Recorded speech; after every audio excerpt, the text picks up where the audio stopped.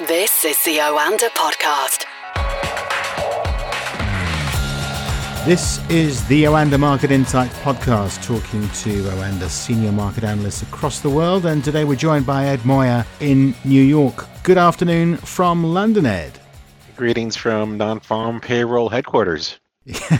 Indeed, it's the first Friday of the month, and that can only be one thing. It's NFP Day. And, well, looking at the figures, jobs growth in the United States has slowed for a second month. Employers adding 263,000 new jobs in September, which is almost half the average number seen so far this year. But despite the slowdown, many analysts are already saying that the Fed will need to do more to rein in rapidly rising prices. So where did this pitch as far as you're concerned in terms of what was already predicted? I think there was a lot of mixed indicators leading up to this release. Earlier in the week, we had the ISM manufacturing report where when you take a look at the employment component, it showed pretty significant weakness. And then we had the JOLTS data, which was covering the month of August, showed over 1 million job openings disappeared. And then ADP came in a little bit better than expected. And then we got services data, and that really showed the service sector is still cranking away jobs. And I think what happened was you had a market that was hoping that you were going to see the impact of these Fed rate hikes really start to work its way through the system, and then we were going to see the labor market cool a little bit more faster. And a cooling of the labor market would help those arguments that the Fed is nearing the end of their tightening cycle. Well, this report, was it hot? No, it was. I think it came in a little bit better than expected. What this is going to do is it's going to keep that door open for the Fed to remain aggressive. A 75 basis point rate hike is still on the table. A lot of economists, analysts were expecting that if we saw some softness today, that expectation could have come down to a half point rate increase. Now it will all come down to inflation. Next week will be key. Next Thursday is the September inflation report, and I think that will be the deciding factor as far as cementing that 75 basis point rate hike for the November FOMC meeting. But I think there's still too much. The economy is slowing, yes, but there's still a lot of strength in it. After the NFP release, we've already heard from the Fed's Williams, and he said that we need to get interest rates up even further. And he's, targeting that they raise rates to around 4.5% over time. So that still suggests we can still get another 125 basis points rates and increases for the rest of the year. And who knows what could happen in February. So I think overall risky assets, they, did not like this report as it vindicates the Fed. They've been extremely united in delivering a hawkish message. I can't count how many times we've heard from the Fed since the last policy decision, and it seems that they will remain consistent in saying they will be aggressive with this rate hiking campaign to fight inflation. And right now, that's not good news for risky assets. So we're seeing equities sell off a bit here. It's been weighing on gold prices. Gold tentatively breached 1,700, and I think for the dollar, the dollar it's still got some strength left in it. Yields are up nicely, and I think you're probably going to see that interest rate differential trade is not going to leave the dollar's favor anytime soon. And it would seem that the Fed really is looking for any old excuse to keep its plan on target, isn't it? Overall, the labor market, if you take into consideration the unemployment rate is now at 3.5%, that really suggests that we're still going to see much more aggressive tightening, because there's still, if jobless claims remain near these cycle lows, if the unemployment rate is this low, and even if we start to lose more job openings, people that need work have work. People are able to to still have an opportunity to find work here, and that is going to easily keep the Fed in a position to maintain these rate hikes. Now, remember, the Fed was late to fight inflation. They were wrong about it being transitory. They were too slow in starting QT, and now they're scrambling. And you're probably going to see that they need to tilt the risks to making markets expect that there's a growing chance that we could have a severe recession here. No one's buying it right now. I think everyone still believes that the Fed is going to pivot quickly. And I think for a lot of people, they're thinking it'll take that first negative non-farm payroll to really get that going. And then, I mean, there's still this. And then what? Do you start lowering interest rates once that happens? No, you basically then are. You've reached your target. Not that you've reached your target, but you probably will have a downshift, and then I think they're prepared to send this economy to recession. They're prepared to see job losses. They're prepared for economic pain. But I think once we get that those negative readings, and what's going to complicate things is you have midterm elections coming up. You have there's a whole wide reason why people expect the Fed is going to kind of change their tune for that November meeting. But I think right now the data has them committed into this stance, and that's probably going to remain in place. I mean, taking into account the fact that we do need to rein in inflation, and interest rates are a very good way of doing that, do you get the idea that central banks around the world have been waiting for an opportunity to return rates to what they historically have been over the last decades? And this is the opportunity. And, the rate of 3 to 4 to 5% was pretty normal a decade or more ago. And this is the opportunity. And it's unlikely we'll see those very, very low rates again for many years to come. Most likely. And I think, we have to see exactly the impact of deglobalization. There's so many other variables that are going to dictate, where we end up seeing interest rates, global interest rates settle. And I think right now, though, we're in an environment here where Wall Street is really going to have to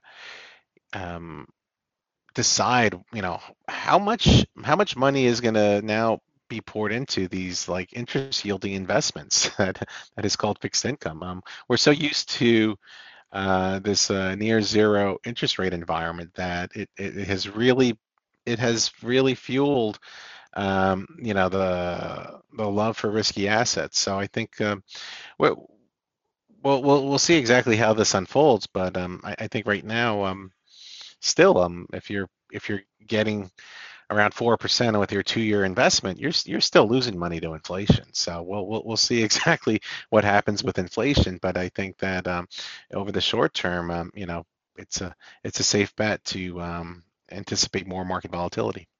Okay, let's switch to a slightly earlier in the week story, and that was the announcement from OPEC Plus about a cut in production.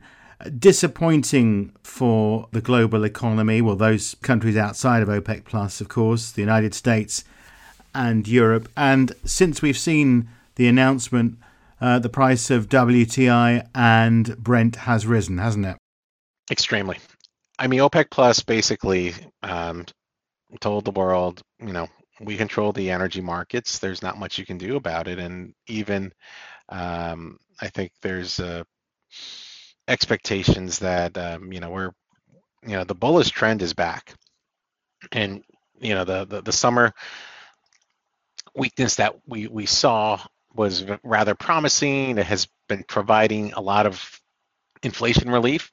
Gas prices down significantly, and now it seems that the global energy crisis is going to be front and center as we approach the winter, and I think the problem is the world does not have enough alternative solutions to OPEC's crude, and alternative solutions include progress with clean energy initiatives, It includes, U.S. production stuck at depressed levels. Well, 12 million is not depressed, but given the need and demand for crude and the tapping of reserves and the potential risks that are there for the economy, there's no way around it. OPEC controls prices. There's going to be a lot of action and discussions about how to best pressure OPEC. But I think over the short term, you're going to see they're going to be able to deliver this. And there's so many big wild cards here for oil. Cold winter, China's reopening. China could have a significant pickup in demand. We have to remember the U.S. is considering, they were winding down the tapping of the Strategic Petroleum Reserve. Now they have to consider, going down there even further. And now the problem is, we're getting to a point where some of these levels are getting too low, and it could be unsettling for the overall health of the U.S. economy. So I think you're gonna see that there's not been a lot of investment in new wells. New production is not really picking up. You've seen OPEC Plus struggle to make their production targets. So while they're slashing their target by 2 billion barrels a day, the real impact is about a million, just over a million maybe. But I think you're going to see this oil market is going to remain tight. OPEC Plus is going to wait out to see how the short-term crude outlook unfolds. But I think that we're looking at an oil market that is going to be vulnerable to a lot more shocks. And I think that you have some posturing with that oil price cap on Russian crude, and Russia's saying like, okay, we can play that game, and Russia seems like they're trying to signal that they're not desperate for revenues. They won't accept prices below that cap. So we could even see more temporary oil outages or shortages, that is, in these next coming months. So I think there's so much risk right now to output, and I think you're going to see that. No, for energy traders, or commodity traders broadly, oil is the favorite trade. Energy stocks are, right now they've been one of the bright spots in the economy. Today, big red day, everything's down except for energy. Energy is the one sector up higher, and I think you're going to see that the world is going to be relying on crude for quite some time. That transition to other alternative sources of energy is taking a lot longer than anticipated. Even this week we heard GE announcing some layoffs for some of their wind projects. So this is an oil market that's going to remain, I think, supported here, and there's probably expectations that the risk for $100 oil are back, 110 probably, and if things get really ugly, then momentum could take us anywhere. Very interesting. Okay, Ed, let's talk crypto and the outlook over the next few days and weeks. Bitcoin's been down in recent hours, hasn't it? Yes, I think the move in global bond yields, treasury yields specifically. It's a sell-off on Wall Street, and that's dragging cryptos down. Bitcoin was, for the most part, trying to hold on to 20,000 for a good part of the week, and I think that you're seeing that crypto still very sensitive to Fed rate hike expectations, and that's going to remain the place. But the weakness in crypto is no longer like a steroid version of what's happening with tech stocks. I mean, right now the Nasdaq's down 2.5%. Bitcoin's only down 1.8%. Normally, you would see Bitcoin be down 2 or 3 times that. So I think you're seeing crypto is still kind of forming, or it's still stuck in this trading range. This is a stabilization period. A lot of long-term crypto investors, they view this as very positive. They're not expecting Bitcoin to break out right now. I think the focus is really going to shift to how is, where is the new wave of investors going to come from? Is the institutional money going to continue to pour in? And right now, it seems like that's still the case. Next week there's, for crypto, it's funny because there's, we talk about halving events, we talk about important updates or merges for Ethereum, and some of the other key events that I track are sometimes we have some key conferences where you might hear more announcements, more updates as far as what money is piling into the space. Next week, there's an Invest conference by Bloomberg, which will probably get more insight on crypto investments. Robinhood has a 2-day investor day, and remember, Robinhood, they have, you know, a lot of their traders have been early to the crypto bandwagon and seeing exactly how that is unfolding, and whether or not they still seek a strong bounce back for next year. I think there's a lot of interest in the space, but right now the low volatility has somewhat kept crypto a little bit grounded here. But I anticipate once we have the peak in yields, then it's going to be a race. Which risky asset is going to outperform? And right now, a lot of people are trying to position themselves a little bit with crypto. Right, okay, so we've had a look back over a couple of the big stories, but let's look ahead now to the next 7 days or so. What stands out for you? What should we look out for? Well, next week it's all about inflation data from the US. But what's interesting is, normally we get CPI, then PPI. This week we get PPI first on Wednesday. Wednesday we also get the FOMC minutes. Expectations are we're not really going to see a lot of pricing relief, and I think that when you take a look at the move in oil prices, it started to recover towards the end. So I think there's going to be some fears that if let's say these pricing pressures remain in place, but maybe they're cooling a little bit. The next month is going to see a sharp increase in energy costs. So we'll see exactly how that plays out. But it's all about inflation data. I think the baseline for many is the Fed is going to deliver another 75 basis point rate increase as long as inflation does not.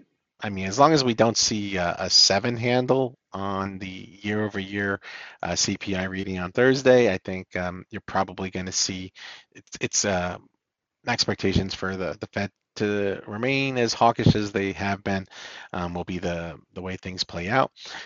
There's a lot of focus too in the FX markets with both what the BOE and the BOJ will be doing. I think that Monday is going to be interesting because U.S. bond markets are closed for the holiday. The Japanese yen is at 145.